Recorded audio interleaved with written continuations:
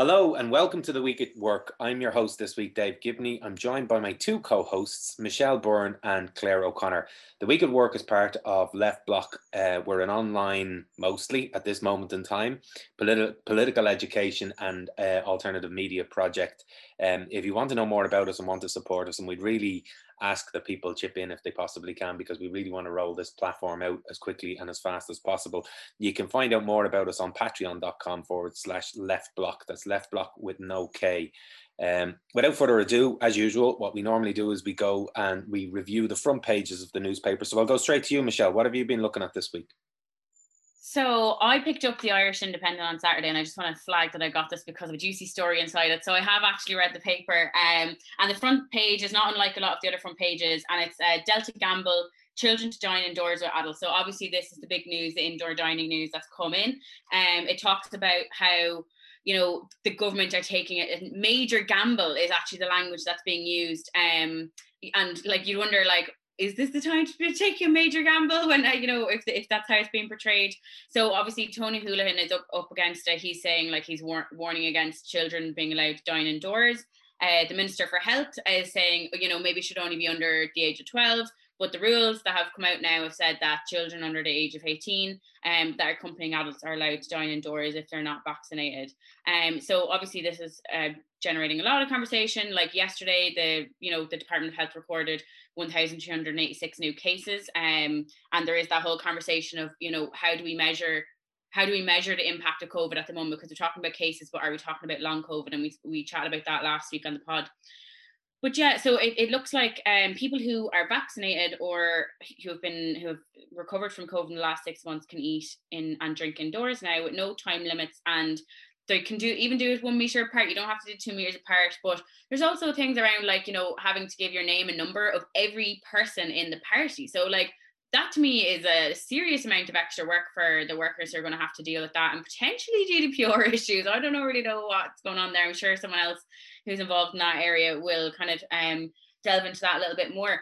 But I just thought it was a really interesting line in the story as well, where Neil Martin says, you know, the government is trying to balance the need to reopen the economy. And like I said last week, I was like, why is no one calling this a herd immunity strategy? And I did see one article this week since then that mentions the word, but it really is like, how do we balance making money and the amount of people that are going to be seriously unwell from this? Like, and I just think, it's like, I think it's like 1 in 1,000 people are going to catch COVID out of the back of this. So like, I do, sorry, maybe don't quote me on that. I have it written down somewhere, but yeah, it is that whole, how do we balance the economy? How do we make sure that profits still been made? Yet we know we're taking a gamble. We know there's health risks. We know the numbers are increasing and at a very high level. But yeah, that's the main story on the front of the Irish Independent today. Talking about the children indoors and adults. And I know, like, I've seen some businesses this week saying that they're not going to reopen for different reasons or whatever, and others saying that maybe children shouldn't be allowed, you know, that's difficult. But yeah, I'm sure the front stories of other papers as well will kind of tie into it, and maybe we'll delve into that story a little bit more later on. Yeah, the front page again of the Irish Times has that story as the main one. Vaccination, well, it's not exactly that one, but it's related. It has vaccination of vulnerable children likely to be next priority. So obviously I'll go through that story just very quickly before I move on to the indoor dining stuff, because that's a subheading in this story.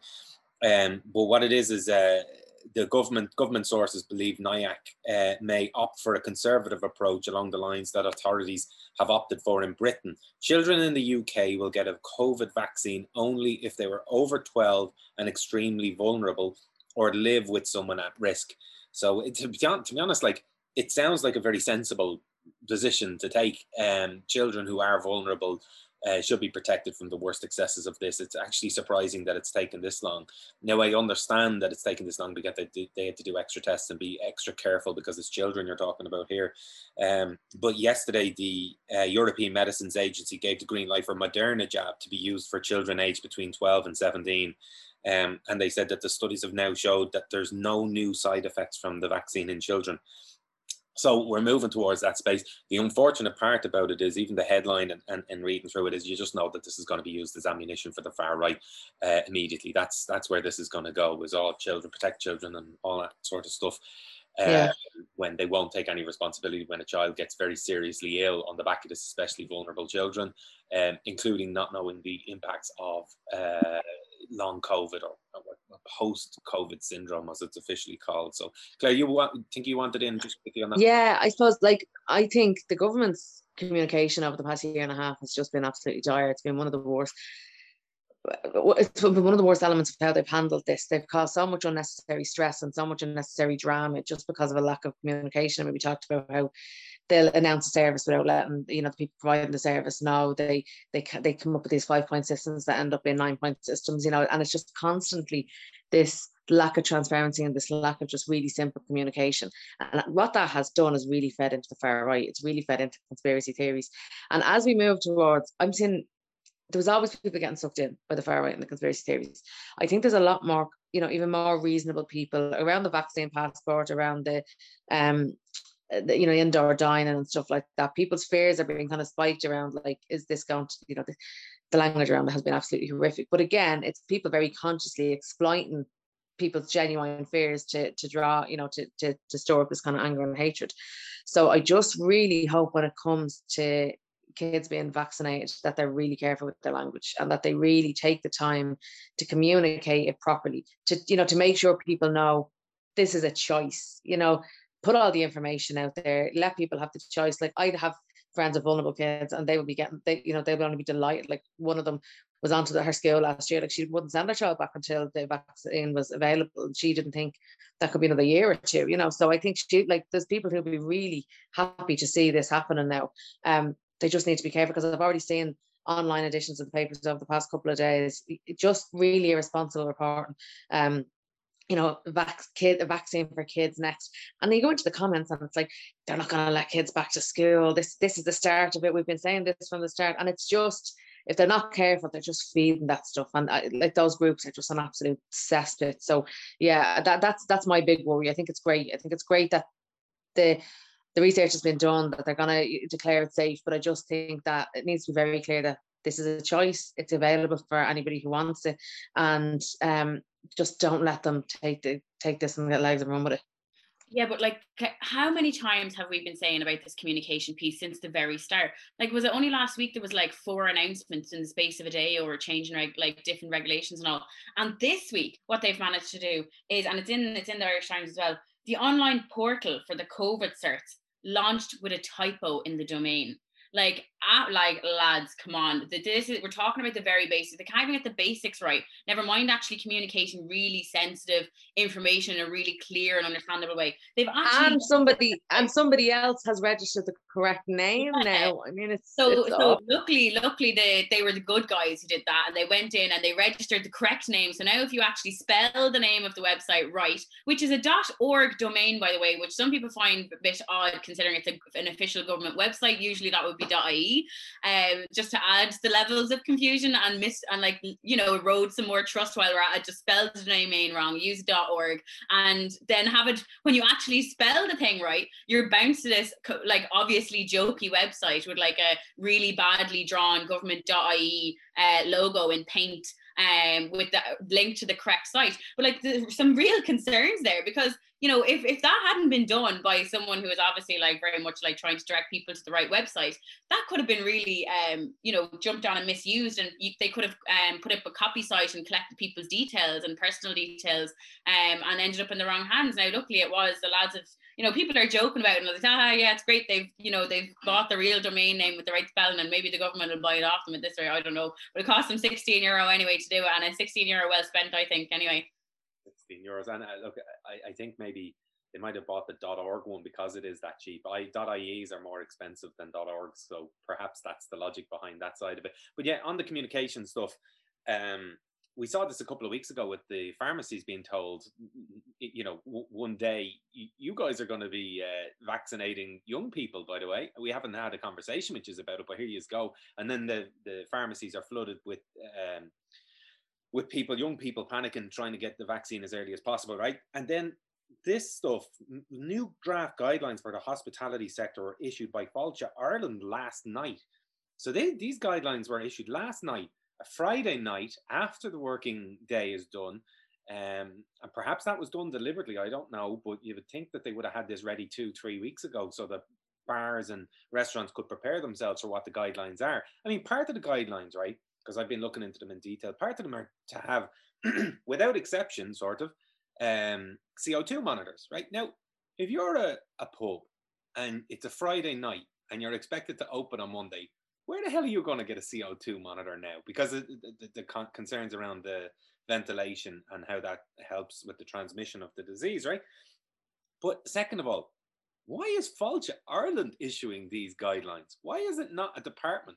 What I mean, Fáilte Ireland in my head was always about tourism and all the rest of it, right? It's not a sort of a healthcare or workplace guidance sort of stuff. It's sort of, yeah, it just seems to have less authority because these guidelines are coming from Fáilte Ireland, and maybe that's deliberate. Maybe it's a sort of a sop to the industry itself to say, look, lads, we're not really taking this seriously. But as you said, Michelle, the guidelines provide for 2 meter distancing where possible.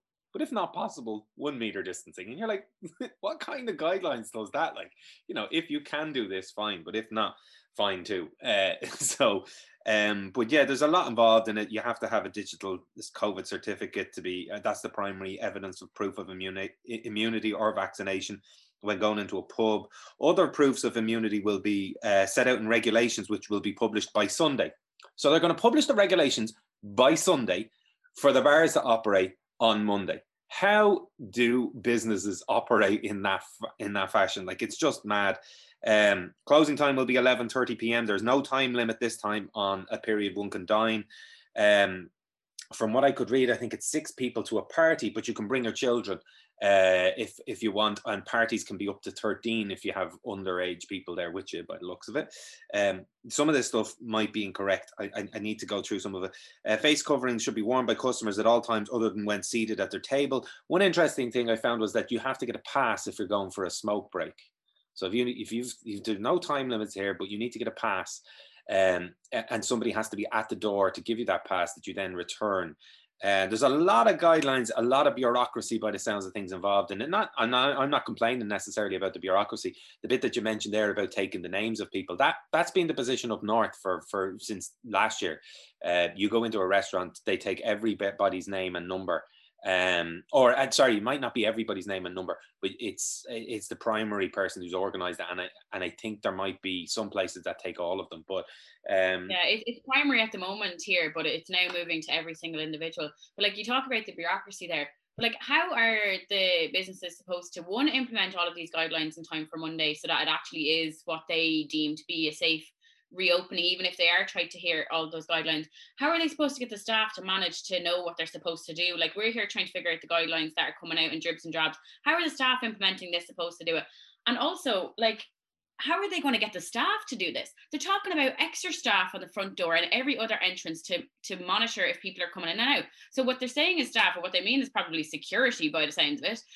But where are they getting these? There's literally stories here about demand for staff increasing. We've heard about the shortages due to whatever that is. People have found other jobs. They're not getting paid enough to put their health at risk, or whatever the issues are there. How are businesses supposed to do this, and how is it supposed to actually function? It just is not adding up for me anyway.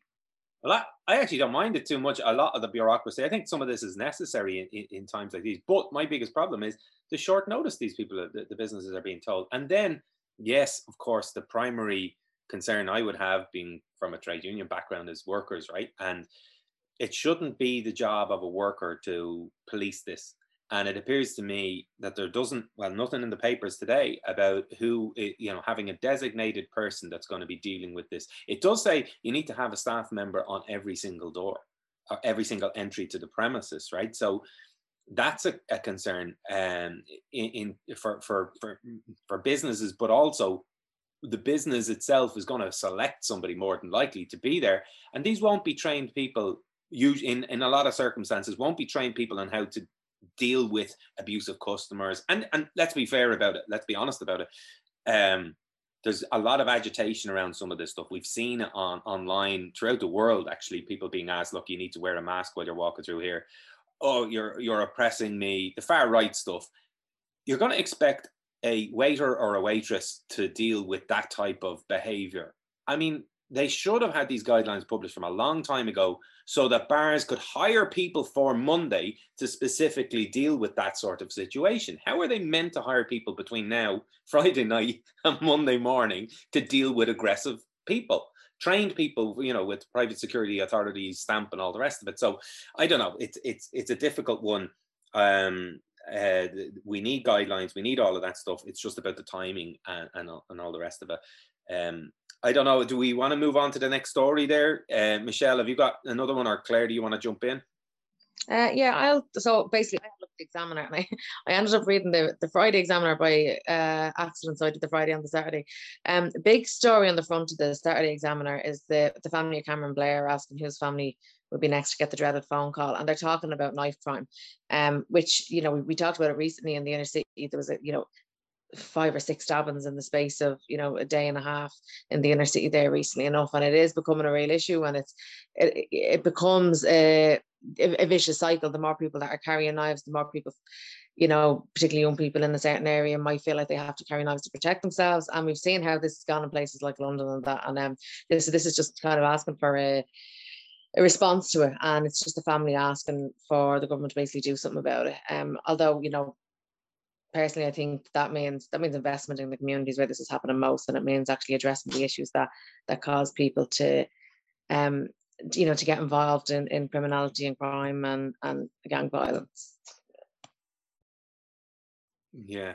I'm gonna move on there. I don't know, Michelle, if you have another story there you want to jump? Oh yeah, well, I wanted to get into some of the housing stuff. So I mentioned it last week, where Darragh Brian has tried to essentially call his housing plan after what all the activists have been shouting at him for like the last I don't know how many years, housing for all.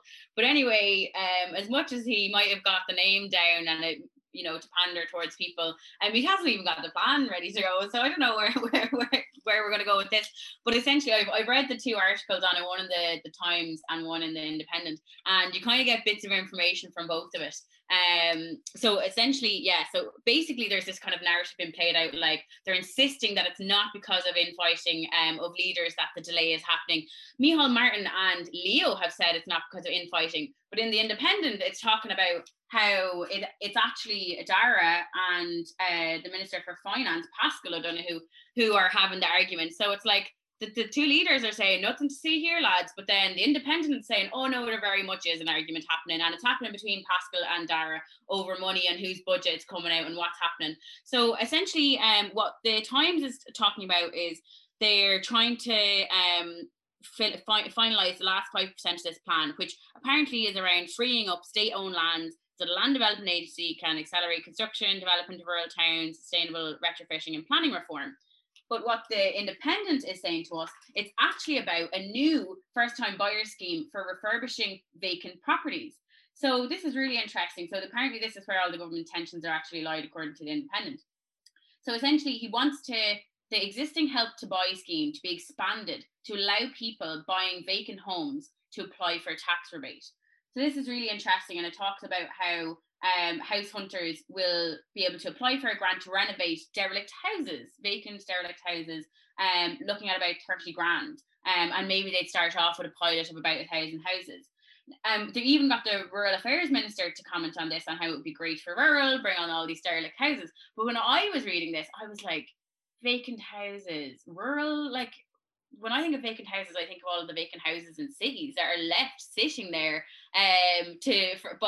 on purpose, so that they can take advantage of the markets and just sit on them for whenever they decide to sell. So it makes me think, like, those vacant properties that are being deliberately left empty, like, are they going to now become, like, are people going to sell them then, or are they going to add on that extra 30 grand on top of the price that they were going to get anyway in a market where there's a huge demand?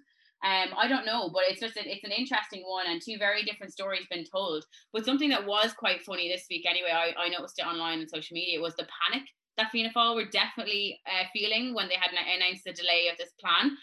We saw a video of Darragh and a few lads standing in a field on Oscar Traynor Road, and you know, saying, and it literally had the housing for all branding in the corner, you know, just to say that this apparently is part of the plan. But as many might be familiar here, was obviously Oscar Traynor Road was the centre of a very large campaign over the last while, and a campaign that was essentially pushed back on a private developer front, but ended up being the councillors agreed to having like a much more publicly focused development on the road. But yeah, it was a little bit suspicious of his video at the Oscar Traynor Road, him standing there. Why is he making a big deal out of this? Like, I had seen just a few weeks ago that one of the councillors in Dublin City Council actually said that they received a communication from council staff saying, oh, we know you voted for public building, for public homes on this land, but actually we're still going to go ahead and just investigate that private developer option with Glenveigh. Like, completely anti-democratic as far as I'm concerned, when the councillors, the democratically elected councillors, very rightly said, we do not want the plan that involved Glenveigh. We wanted a publicly driven model. And then the council just said, oh, we're going to do it anyway. So the way that Dara did this video was very vague. Doesn't necessarily say, I felt anyway, that it was leaving more question marks than none. And the fact that he's drawn attention to it now off the back of a communication to councillors where they said, oh, well, actually, we're still actually investigating that other thing, and we're spending a good bit of time on it. So I have a lot of concerns now that Dara is going to, the Minister for Housing is going to try and push forward with that previous plan that councillors voted against, and just dismiss the fact that they put forward another proposal that people backed. And yeah, so maybe I think Claire wants to chat a bit more about that. Yeah, I mean, this is just another example of the illusion of democracy, where, you know, we think we actually have democratic processes until there's a public pushback and the government or the people in positions of power don't get their way. It was very clear from the get-go, the night that the Oscar Traynor development was voted down, that Brendan Kenny wasn't happy with it. He, you know, they all but threatened the councillors that this will happen anyway, that they weren't willing to, like, he was talking about the site could sit there empty for 8 years. I mean, the absolute gall of a man responsible for the site telling people that it could sit empty for 8 years when it's his responsibility to actually have something done with it. What he's basically saying is that we aren't capable of or refuse to do any kind of alternative work because you're shooting down the one option that we wanted. I mean, the video, I was really worried watching the video because it was very clear to me that Dara O'Brien, he kept emphasising, Dara kept emphasising the time that's passed. And he's responsible for the time that's passed. Like, letters have been written to him from across the council, from the Lord Mayor, from councillors, from council officials, asking him to come back to them on the proposal that was put to them from the cross-party committee on the Oscar Traynor. And he didn't. So he's the one that has delayed this. And yet he's now talking about the fact that so much time has passed. And he is speaking to the people who don't know the ins and outs of what's happened. That's all he cares about. You know what I mean? Like, all he's talking to is his voters.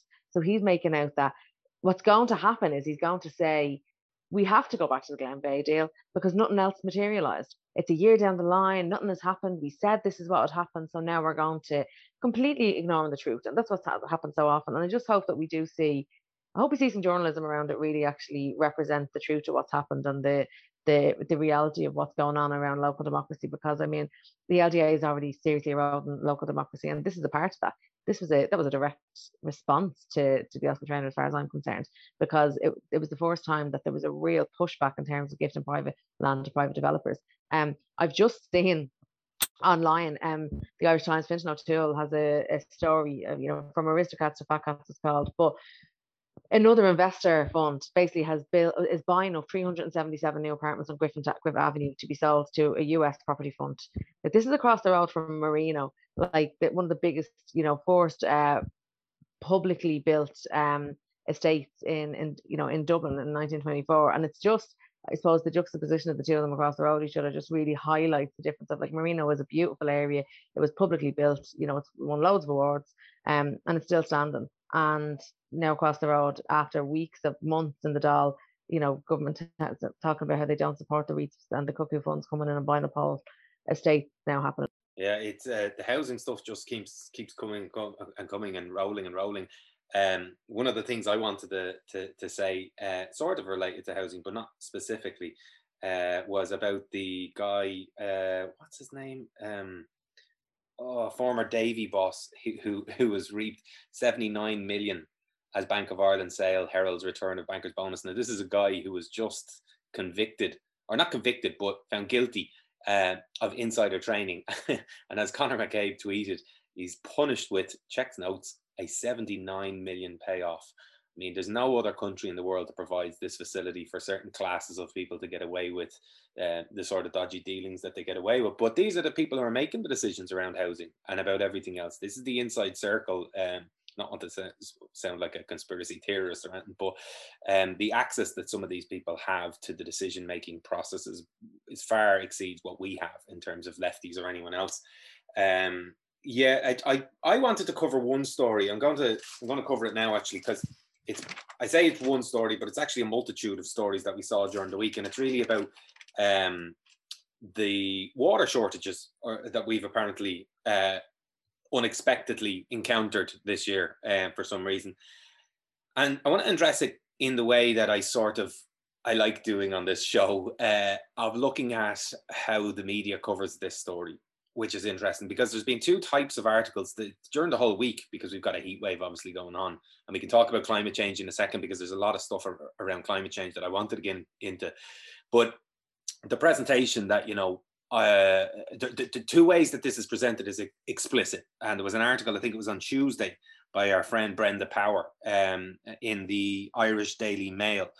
The cowardly dropping of water charges has left us high and dry. Now they're talking about a drought, which, to be fair to Harry McGee, who I don't agree with on water charges stuff, but in the Irish Times today, he says it's a dry spell. It's not a drought technically, because we haven't reached the quantification to call it a drought.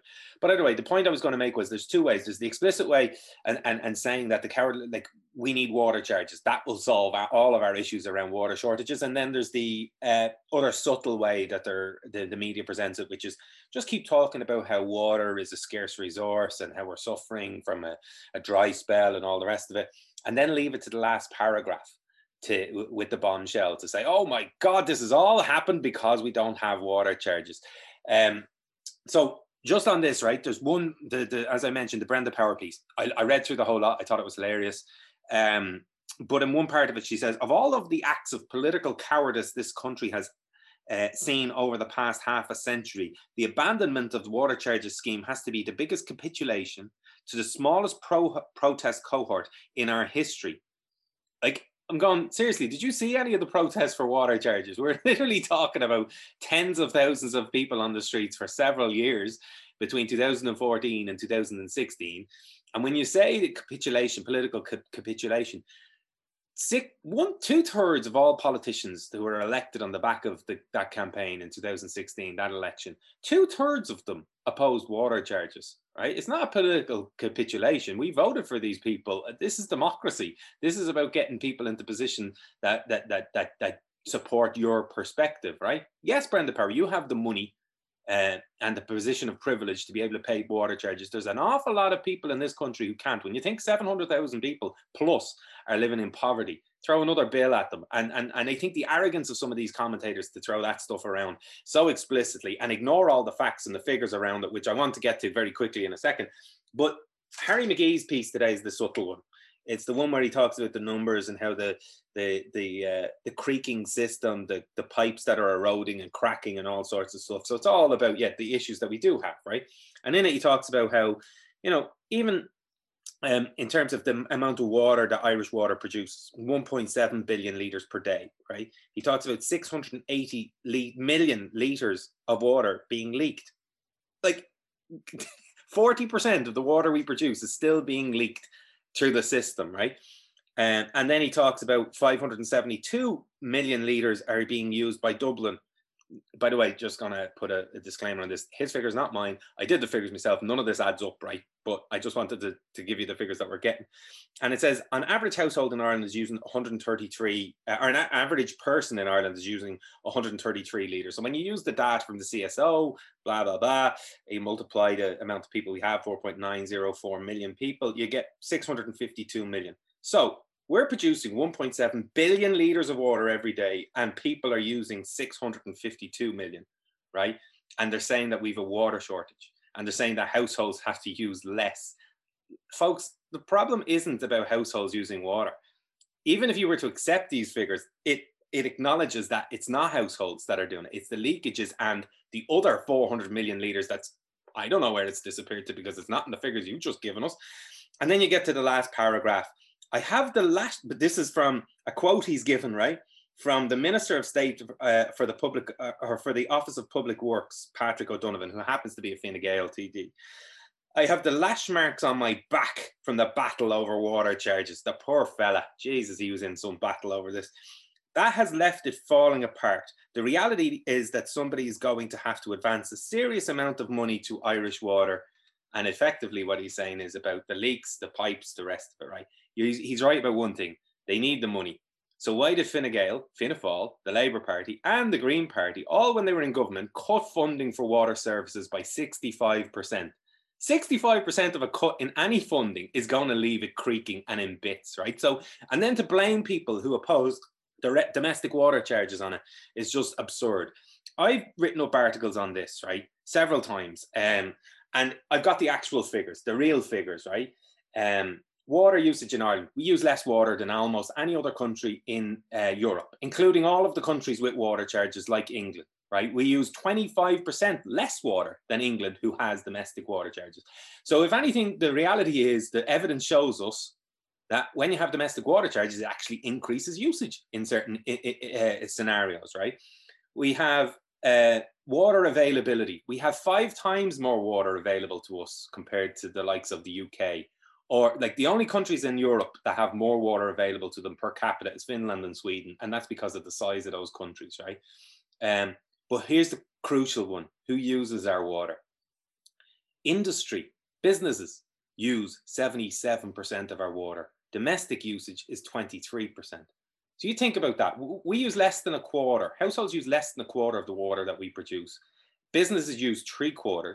And who are they coming after and saying you need to reduce your usage because you're the ones that are causing this drought or this shortage of water?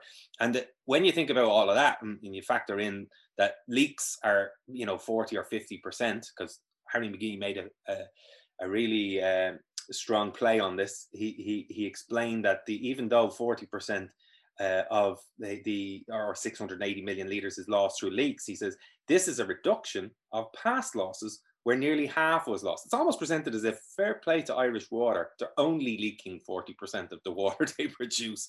It's mad.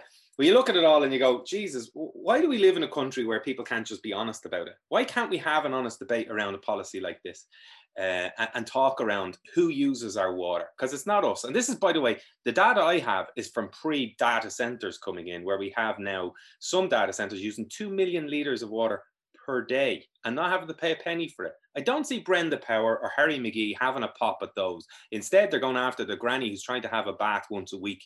It's just so sickening to see some of this stuff. But anyway, that's my rant over. I don't know, Michelle, if you have any other stories you wanted to jump in on, or whether you have any observations yourself on that stuff. Well, look, I can keep going on the climate stuff if you like, and all of that kind of thing. So, like there was obviously a lot of discourse, and it seems like in the same way that journalists won't write about Irish water and data centres in the same article, it's like people won't report about the warm weather and climate change in the same article. Now it's kind of it's starting to change a little bit this weekend, I suppose, coming out of the heat wave. But there was, I think, the Doctors for the Environment came out. They said, well, why aren't people reporting the linkages here? RTE Climate Watch have been reporting that like RTE just aren't covering climate stories. And yeah, it just seems to be this really like fixated on these like one-off events and not like the long-term links. And there is an article in the Irish Times today, and it talks about the president signing the climate bill, which is triggering the carbon budget process. And I said I'd bring this up as well because like I found it very interesting that like we not usually make such a big deal out of like the president signing a bill or whatever, but this alongside obviously the one for indoor dining was signed at the same time, and off the back of it a lot of people seem to be quite confused around, well, it's far right agitation obviously around the indoor dining bill, where they're saying like, there's now threats against the president for signing this bill, whereas people don't really seem to understand that it was actually the government politicians who actually have put this forward. They voted through, they did legislation.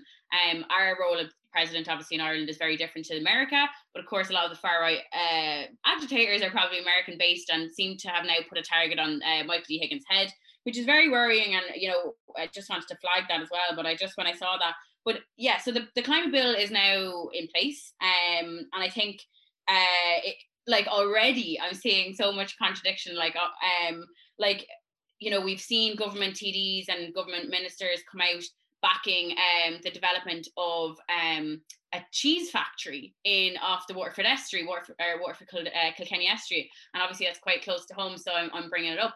And there was a huge lobby of like this whole like Taoiseach versus the government, you know, and who like, you know, what's going to happen here. But what people don't realise is the reason that the cheese factory is being built in Ireland is because it can't meet the Dutch climate laws. So it's building its factory here so it can export the cheese back to the country that they came from in the first place, because our laws still allow for stuff to do that. But on the back of that as well, and it's not covered in any of these papers, was as well during the week, the government's long anticipated, well, I was anticipating anyway, report on the EU Mercosur sustainability impact report was released. And there was one article I read about it, I think it was Irish Times, and the headline was something like, Ireland will get 1 billion in exports, it's going to be great news. Like the whole point of that report was to really look at the sustainability impacts and environmental impacts, and that doesn't barely even features in the article, the only article that I can find. So I had a look at it myself, particularly had a look at the sustainability side of it, and in all of it says it's going to increase all of the emissions that we're in one hand saying we signed this carbon bill, yay, we're going to reduce all of these things, we're going to meet all our budgets, and on the other hand the government are still trying to push this EU Mercosur trade deal, which is going to be devastating. It is going to impact on our own our own efforts here, but we don't just exist in this like island where climate change that we do here only affects us. There's huge environmental impacts happening in the EU Mercosur countries with, you know, deforestation, increased beef, lots more land clearing, transport, aviation. We live in a world where we're now seeing, like, at the same time we're having heat waves here, we're seeing climate change, really climate catastrophes happening other places, such as the flooding in China and in Europe. Like, we can't not say that all of these things are connected. So I'm going to be really interested to see how the government now try to put more spin, because obviously the IT have just run, with Irish Times have just run with whatever the government said, oh, it's great, exports, we're going to make loads of money, but not reporting any of the sustainability side. So I'm going to be really interested to see how that progresses. Obviously, they've released it after the Dáil is on recess, which is definitely on purpose. It was due to come out in the last quarter. Apparently, the report was even done last year. So they've been sitting on this, waiting for them all to go on holidays, release it now, no accountability, no questioning off the back of it. Well, I won't forget about it, I'll be bringing it up. I'll be pushing people to bring it up in September when they come back in. But it's going to be really interesting to see how that conversation goes, and if people are actually going to highlight the sustainability impacts and why that report was actually made in the first place. And sorry, that was a bit of a rant. But at this, I'm just kind of feeling a bit like, and there's a lot, obviously, the climate stuff, but also on the climate stuff. And I actually was a bit shocked today. I was reading the news review section of the Irish Times, and there's a David McWilliams piece as well, and it's called "The World's Population is Going to Fall." And I started reading this and was quite shocked. Like, I actually text Dave and Claire, being like, "Oh my God, what am I reading here?" Like, essentially, this piece, it's around population and stuff like that over the world, but it's basically linking population growth to climate change, and then it mentions like Africa being the only one increasing population. And to me, like, it really just read as like, he was like normalizing eco-fascism in his article, like this whole idea that, like, oh, it's humanity's problem that we have climate change and, you know, more people, more issues. Like, that is literally eco-fascism. And I know it's a bit more clouded and a bit more covered, but like, we can't normalize this kind of conversation. That's not, like, it's not that humanity is a disease or it's overburdening the planet. Like, just this week, Oxfam have released that the richest 10% of people are responsible for 90% of, or 49% of total lifestyle emissions. It's not that we have too many people on Earth. We have too many rich people. We have too many rich people who are the biggest emitters, emitting 49% of total lifestyle emissions. So why are we talking about the people in Africa? Why are we talking about them in the conversation of overpopulation and climate change? Like, this is really worrying direction. as far as I'm concerned, for David McWilliams to go in.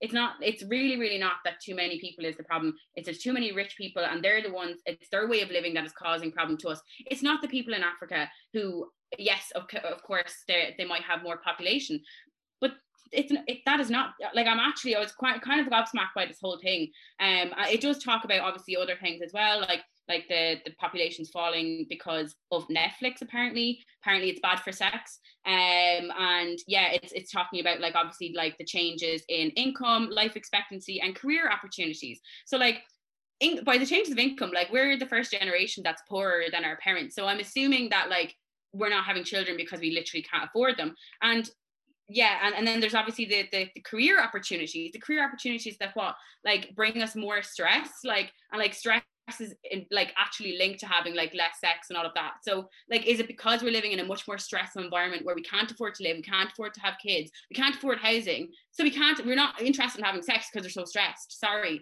but that if you want to make that argument, and don't fall down into this kind of eco-fascism, oh, Africa is overpopulated, so therefore they're the reason we blame for climate change. Absolutely not. Blame the rich people. The rich people are also putting us under stress, so that we can't afford housing, we can't afford children, and we can't afford all of this. It's an absolutely bizarre article and really worrying. It needs to be called out.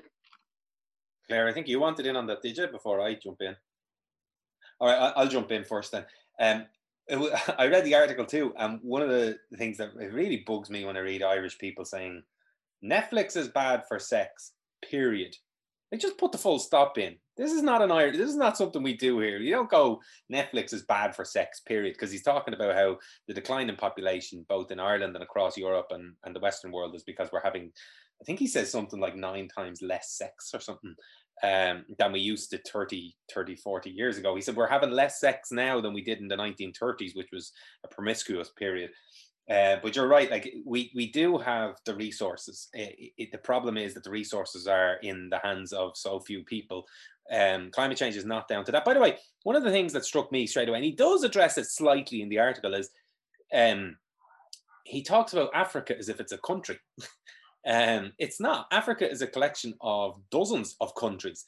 Like, he refers to Europe a little bit in it as well, and Asia. But, like, the way it's presented is that Africa is a country and the growth of population there is a threat and all the rest of it, like, as if it's one homogenous place, Africa, and that there's no distinction between it.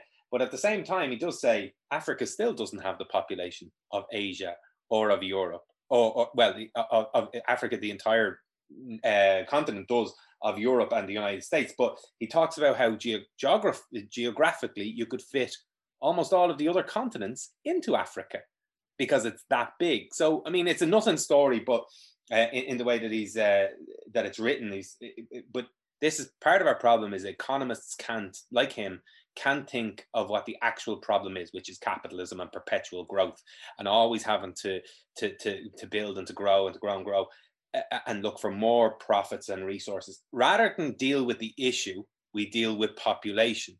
The issue isn't a population. The issue is the system and the distribution of resources within that system. We can easily all fit onto this planet and not destroy it if the distribution of resources was used first and foremost to protect the planet, and then to ensure everybody had a decent standard of living on the back of it. So rather than deal with those real issues, it's pointing the finger at poor countries. And forgetting to mention that, by the way, Africa per capita has among the lowest emissions in the world, right? So this is, again, a privileged white person over in Europe pointing and saying, perhaps they're the problem over there. And you're going, well, I'd say you in a week you produce more emissions than an African person does in an entire year. That's the reality of the fact. So, yeah, interesting story. But just to before I move on, I just wanted to talk about, in fairness to RTE, and we don't say that too often, they did on RTE yesterday to cover the starving children in Madagascar do not have the energy to cry. And it's the first famine in history that, they're on the brink of famine, it says here in the article. But it's the first time that it's been caused solely by climate change. No other, we obviously have our famine, which was the exportation of food, and all the other bits that we've seen around the world since that period of time. But this one specifically is saying it's down to climate change, and that comes on the back of another article in the Irish Times there. CDU leader could get a bounce in polls in Germany after the floods. 81%, it says, 81% of Germans believe that their government needs to do a lot more on climate change, which is a fantastic figure when you think about the majority. And then you wonder about us ourselves, right? But I sent you guys a tweet earlier on that somebody did or made on Twitter this morning about China's extreme rainfall over the last few days. Dublin's 30-year average rainfall is 730 millimeters a year. Zhengzhou, which is the place that got flooded in China, is their 30-year average rainfall was 641 millimeters of rainfall. It said in one day it got an annual amount of rain. Now this is extreme climate change. There are dozens of people dead. 33 people, it says, dead at this point, and still looking for others. And same in Germany, we have, I think, from the recent flooding over there, 170 dead and 150 people still missing. And all we get usually here over the last number of weeks through this heat wave was ice creams and beaches. That's all they seem to want to talk about. No, until yesterday, till a famine hits, we haven't connected the extreme weather that we're having with climate change. We're just lucky that we haven't got the floods yet, because I was just saying it this morning, that's on its way here. We're going to have that probably in autumn or in a couple of years' time. We're going to have a year's rainfall in a day. And we've seen what we're like with floods, in certain parts of the country, in Cork and in parts of Dublin as well. We can't deal with it. So what are we going to be like if we get what happened to Germany or what happened to China? So Claire, do you want in? No, I will. I'll go through the story though. It's kind of been a big one this week, and it's around the soup runs. So we saw the homeless street cafe had dealings with the HSE around kind of HACCP and food safety, and they were investigated basically, which was something that we've kind of known has been coming for a while. There's been talks about regulating some of the soup runs and the kind of the food tables in town for a couple of years now. There's been consultation between like DCC and outreach groups and things like that. Some really positive stuff, and obviously some not so positive. And so, but what we've seen happen here is basically the HSE have come in and the food inspectors have said you don't comply with HACCP, and that basically like they're talking about shutting them down. And rather than engage with them, and there's been quite kind of extreme reactions to it. Like personally, I feel like, and I know a lot of these super runs, so I know a lot of the incredible work they're doing. I think that the best possible practices should always be followed. People on the street and people living in homeless accommodation deserve the same quality and standards as anybody else does. I know a lot of the soup ones are doing that. Like they actually are following a lot of these procedures. They probably just don't have a way to show it, to prove it. Like I know that like one group I know particularly has a specific fridge for the food that they use. They're actually following HACCP, but without having, say, a HACCP qualification. And one of the issues that has come in now is that for instance, the HSE want members of the soup run to pay to go and become qualified in HACCP and food safety, this kind of thing, which is just absolutely ridiculous. When these soup runs are providing a service that's required because of state negligence. People are hungry. Like there's people that attend these tables are people on the streets, but they're also people living in emergency accommodation and people who just can't afford to feed their kids. Like there are people traveling in from their own homes with their kids and taking food home for a couple of days from some of these tables. So like it's just so shameful that a government agency is stepping in and shutting down a group that are stepping in because the government have already failed. So yeah, really would like to see the government work with these groups, provide the training where necessary, send somebody in to help people set up the necessary requirements so that they can show actually we are following these. They're never going to be able to have the same setup as a professional restaurant or professional kitchen, but that's not what's needed.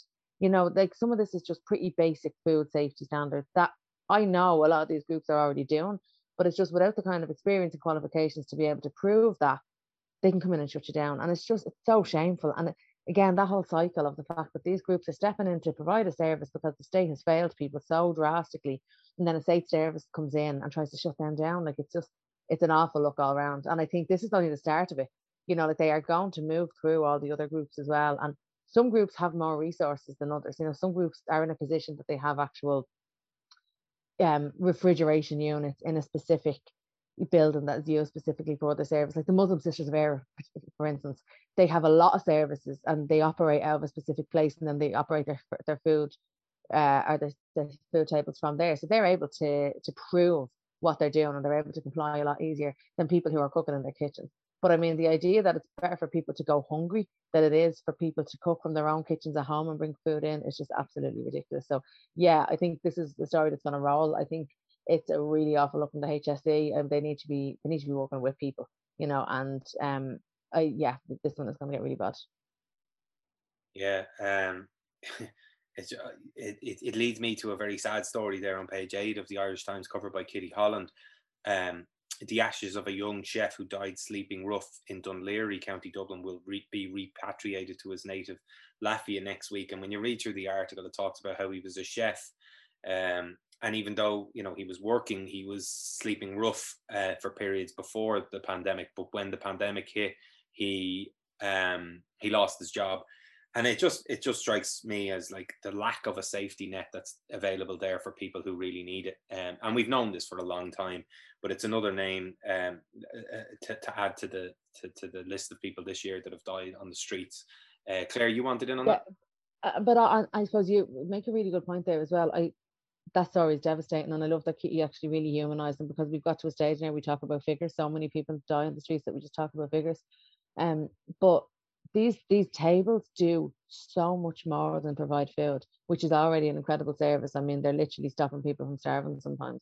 But they also, like, I know services that provide clothes, they provide sleeping bags, they provide hygiene products, but they also accompany people to I know people that accompany people to like family law appointments, to medical appointments, like people who have been so let down, and they become advocates for people. And it's just, there's so much more than just a food table, which is already incredible service. And I think that the fact that the HSE haven't recognised the importance of what these people are doing is just, it's just desperately sad. I mean, and it shows a real lack of compassion and empathy within some of our state services again, because what they're saying is the alternative is better.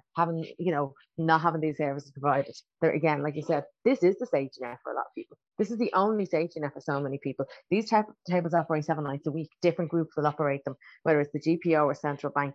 Like, different groups have popped up over the years. And like I said, I do agree with some kind of, not necessarily regulation, but interaction with the state, resources, support, help people do this in the best possible way, but not what they're doing. I mean, what they're doing is absolutely disgraceful. It's shameful. It really is.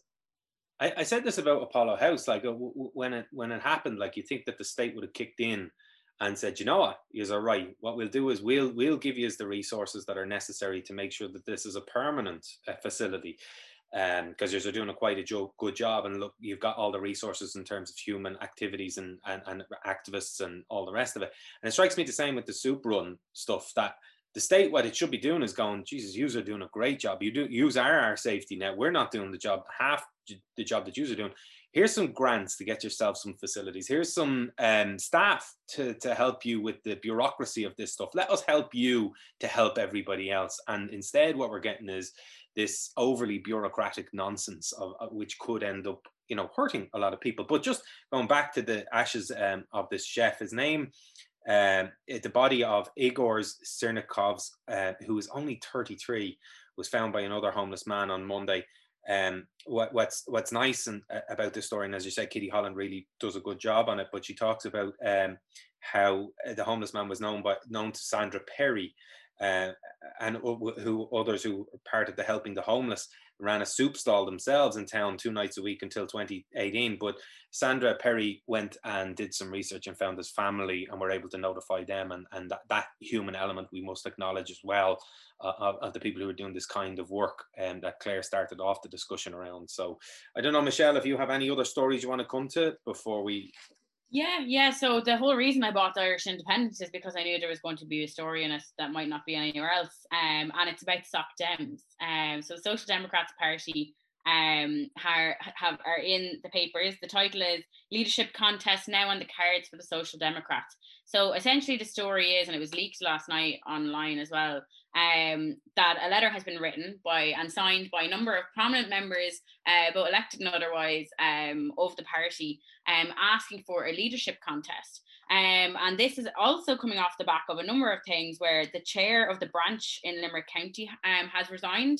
And also, it just emerged last night that the party's general secretary, Brian Sheehan, has also handed in his notice, but apparently that was handed in last week, but it only came out last night as well. But also I remember a Limerick councillor as well stepping down from the party. There just seems to be a number of resignations as well over the last week. You know, when some people like post on Twitter, I've resigned.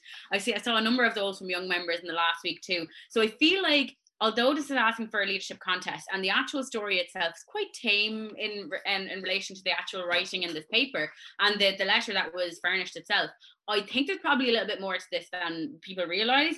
Like, essentially what's happening is in the 6 years that Social Democrats has existed, there hasn't been a leadership contest. There's supposed to be one 6 months after a general election, but it was decided this year because of the pandemic that would be held off. So it's 6 years without a leadership election. And yeah, so essentially it seems to be that it's been called. There's quotes here from Councillor Cat O'Driscoll who's saying, you know, it's supposed to be a member-led party. We should review our structures and our leadership. But already the parliamentary party has come in with a statement saying we stand behind the leaders. So if the parliamentary party have already come out and when this is supposed to be a member-led party, surely the parliamentary party should be listening to this and saying, yeah, absolutely, let's give the opportunity to our members, seeing as this is a member-led party, to have that discussion. And if there's no concerns about the leadership, then no problem. Get people behind them, reinstate them, no bother at all. But this already seems to be that the parliamentary party have almost taken this as an attack, but also have set their position very clearly, as in, we're behind them, whether the members are or not, as far as I'm reading it from. But it's just interesting. There has been absolutely no opportunity to have a conversation around, you know, the direction of the party, the direction of the next general election, that this is all mentioned in the article. There's murmurings of, like, you know, maybe some of the other TDs might go for it, maybe they won't, maybe it will just be a re-election of the leaders that are currently there. But that's the story as it is in the Independent. I feel like it's probably just the tip of the iceberg and we might find out more, but maybe someone else has more to say about that. Claire? Yeah, I think this is a story that I think will roll. I mean, obviously, listen, full disclosure, I was a member of the Soc Dems. I left 2 years ago. I was a member for a year and a half. And I, like you, I think the bigger story is kind of the reaction to this. So this was an internal memo. This was something that was raised by, you know, mostly young members of the party, who didn't, and they're being criticised this, which they're being criticised no matter what they do. They didn't come out and say, we want the leaders gone and we want this person to replace them. They are calling for the kind of democratic processes of the party to be instigated, to have the conversation. They feel like the vision of the party has been lost, that there's a lack of direction, and that regardless of who would be elected, that having the conversation and having a contest is a healthy thing for a party to do. Within 8 minutes of it being leaked, the parliamentary party had come back with that statement.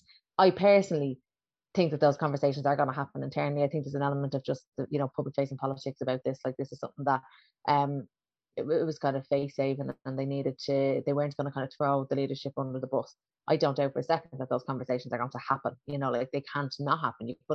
I don't believe it's possible to shut down your members like that and that not just go really bad for you. I think that, yeah, I've seen a couple of people leaving over the past couple of weeks, and it seems to be that a couple of people have written publicly on Twitter, like, they feel like they're being shut down when they try to instigate different initiatives within the party. There have been, and it's been written in the paper about, there have been issues, particularly with Roisin Shortall. And I just want to say, first of all, like, I think Catherine and Roisin are excellent TDs a lot of the time. I think they've done incredible work, and I think that they have an incredible legacy in the Dáil, even though, you know, I disagree particularly with Roisin on certain issues. There's been issues in the party with a sex work policy and kind of more progressive, socially kind of progressive policies within the party that people have kind of been shut down, and people aren't happy about that. So I know some people have left recently because of specific issues like that. But this is, again, having left the party myself, this is a long-standing thing. I personally think that, you know, the leadership think that some of the members are maybe politically naive, and there's been a bit of commentary on Twitter around that. Basically, insinuating that these people are politically naive, that they don't know what they're doing, that they just want change for the sake of it because they didn't name. It's very clear by any of the articles you see, and even senior sources within the party, that Holly Cairns is the preferred choice for the next leader, that she has the swell of support and public support even. Like, how that happens, if it happens, is left to be seen. But I definitely think the reaction and how it's been handled publicly, it got me thinking last night about loyalty. I saw some high profile members, putting up pictures of themselves with Catherine and Roisin and talking about their loyalty. And it is one of the worst things about Irish politics. Like, you should not be loyal. Like, I believe in having people's backs when they have good intentions and they're good people, and like, giving people the benefit of the doubt always. But this blind loyalty to people and parties over what's right is just so wrong. And it's one of the reasons I didn't like being part of a party, because I can feel how you get there. I could feel myself kind of start to justify little things that I wouldn't have before, because people are good people and they're doing good work with the best of intention. So you tend to kind of minimize. But for me, that's the most harmful thing. You have to look at a situation. You have to look at what's best for a party and what's best for the country at large. I care about a party's internal processes and how willing they are to sit with criticism and sit with internal discussion. If they can't have those conversations internally, they're in no position to lead anybody. And that goes for all parties.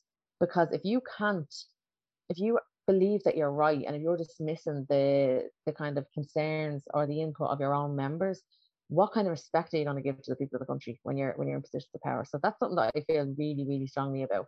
I think that because the letter was leaked so early as well, there's only 16 names on it. I don't doubt for a second that there is a lot more people in the party who would have signed that. And there's also a lot of people who probably would have signed it who would have been a little bit afraid to, because they would have feared some kind of backlash. I mean, I know I left the party after the situation, not long after the situation with Ellie Kasombi, because I wasn't happy with how the party dealt with it, but also kind of what it exposed for me in how some people in the leadership were unwilling and incapable of hearing the concerns of the party. And it was more what it exposed to me that was a real worry. It was like, this is a much bigger thing than just one issue. And unfortunately, I don't think enough has changed. So I think the party does need new leadership. Again, I think you can be an excellent TD and not necessarily be the best leader for a party. And I think that they need to have that conversation, because I do think people are leaving. Good people as well. And I see, my worry is that it would go down it's not nearly as bad, but that it would be similar to the Greens, where enough of the really good heads and the kind of good lefty people leave, that the balance of decision making then changes how the party operates completely. So yeah, I think it'll be interesting. I think the statement from the parliamentary party, to be honest, was just politics, was face saving. I think all parties would do something like that. They're not going to come out, and I think they could have done it better. I think they could have said, we're going to have some engagement with the members. We're going to have some internal discussions. But I think there's a huge amount of respect there for Catherine and Roisin as well. So, and nobody would want to be seen as disrespecting them. So I just think there's a lot more involved in this than what it looks like on the face. But I think it's going to roll. I think it's great to see young, politically engaged people try to trigger and as well, it actually happened, Michelle, is after the general election, the 6 members of the parliamentary party sat around and decided that they were happy with the results of the general election and they weren't going to trigger a leadership contest. So that was why the leadership contest never happened. So I don't think it's unreasonable for people to just want to have that experience and have those discussions. And seeing the backlash and the loyalty, this blind loyalty on Twitter, people attacking their own members, it's just really, really disappointing, because I think that is going to be more damaging than anything that has happened out. Yeah, I'm not going to get into it. You both covered it well there. But the only thing that struck me was that the letter itself didn't, say anything negative about the current leadership or anything. It was just, let's have a bit of democracy within the party. Let's follow our own rules and apply what's supposed to happen. But the reaction from the parliamentary party was to say, we stand with these leaders. Now, the letter might actually be written by people who support Roisin and Catherine as maintaining the leadership there, but they just want to have that democracy and have it out, which I would have no issues with whatsoever, because I think there's across, whether it's political spectrum, trade union spectrum in Ireland, I think there's a lack of democracy, and I think we should have more democracy, not less of it. But Michelle, you have another story you wanted to move on to? Yeah, just quickly in the Irish Independent, they've covered the story actually about insurance. So the insurance sector is lacking in ethics and principles. Not a new headline, to be fair. Like, come on, we know this, guys. But actually, there is a piece at the moment where the first line actually was, "What does the insurance industry have to be due to sanction in this country?" Now, I shudder at the word sanction now, especially like this week with increased sanctions against Cuba. But yeah, so it's talking about the insurance industry. They're literally doing whatever they want. They went into the Oireachtas committee and said that they deny that they are up to no good. But now the central bank have said that they've found that insurers are engaging in dodgy practices of increasing home and motor premiums every year for loyal customers. So it's called like differential pricing or price walking, whatever you want to call it. But essentially they're using software to identify who is less likely to change insurers and just accept price increases all the time. So this is absolutely like disgraceful, obviously. But apparently this practice was highlighted 3 years ago by this Irish Independent, and nothing's really been done about it since. This has been happening for years. Everyone's known about it. They denied about it in the Oireachtas, and the central bank are now saying no, they are doing it. But at the same time, yeah, so obviously the figures that we're looking at actually is some insurers for 9 years or more on pay average 14% more on private car insurance and 32% more on home insurance than the equivalent customer renewing for the first time. Like, that's a huge difference. But anyway, that's the talk of that. But at the same time, in the back of my mind, I know I've said it here before, but we're still not seeing any sort of payback for this, the introduction of the rules around the personal claim payouts as well. So the payouts have been capped. We're seeing some people challenging that, or, you know, conversations around it, but we're still not talking about whether the consumer has felt any of those cuts at all and how that's going to be communicated or monitored or anything. So yeah, interesting to see that, yes, they're doing this price stepping. We know they're doing that there. Are we going to wait another 3 years to find out that, oh, well, we never got those cuts after we put in those limits for personal payouts? Because I think it's very clear at the moment that hasn't happened. So we'll have to see. Like, I know Sinn Féin released something a couple of months ago saying that they did research that, you know, that there hasn't been cuts, but a couple of months on, we're still not seeing any cuts as far as I can see anyway. We're actually getting more scandals about more increases about for loyal customers. So, you know, stay loyal to the insurance companies, which are, look, we know at this stage, we need a national insurance company. The privatisation, the lack of transparency and lack of accountability is just disgraceful in the industry. And it needs to be done. And it reminds me of the rant I had, I think it was last week or the week before, about free market capitalism doesn't exist. I mean, both of those stories there, you know, in a right-wing person's mind, what they'd be thinking is that the market will kick in and this will sort it all out and people will have lower premiums and all the rest of it. And if you're loyal and you stay with someone, you'll get a lower premium and blah, blah, blah. And it doesn't happen because they've conspired this system to make sure that those in power get the greatest profits that they can possibly get. I just have, two more stories, I suppose. And it's from the Irish Times, and it's a throwback to an era that we would probably like to forget in one sense, but it's important that we talk about it still. And it's page 11, and there's two big stories there. The first one is the UDA killer nicknamed Top Gun behind a dozen sectarian murders, and this is the police ombudsman for Northern Ireland, Marie Anderson, did not name the killer of 17-year-old Catholic teenager Damien Walsh in her long-awaited report into the so-called 1993 dairy farm killings. And this is about the UDA, really. And I found it just, but not bizarre. Not that I didn't think that this stuff occurred, but the fact that there's evidence of it and they know all about it is that every year this guy who everybody knows killed Damien Walsh, his name is Stephen McKeag, that they had the UDA had these awards, an award ceremony for, you know, who killed the most Catholics in the year. And you're just like, what kind of a society, you know, breeds that type of attitude?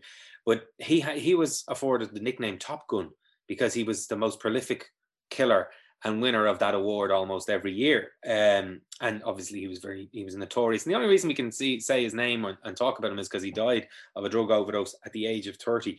But people say that he killed a lot more than the dozen killings that are referenced there. But anyway, getting back to the victim, Damien Walsh, who was murdered by Stephen McKeag. He was murdered 4 days after the IRA exploded a bomb in Warrington, it explains. and that was the bomb, if people remember, that killed Jonathan Bell and Timothy Parry. And because of that, nobody really heard much. Like, the killing of Damien Walsh was completely swept under the carpet. Nobody really heard about it. But this report is interesting in that they're looking at it. But his mother, Damien's mother, has a few interesting quotes here. And the only reason, well, not the only reason, the reason I'm talking about this is because of what we discussed last week, I think it was, about the amnesty for killings during the Troubles.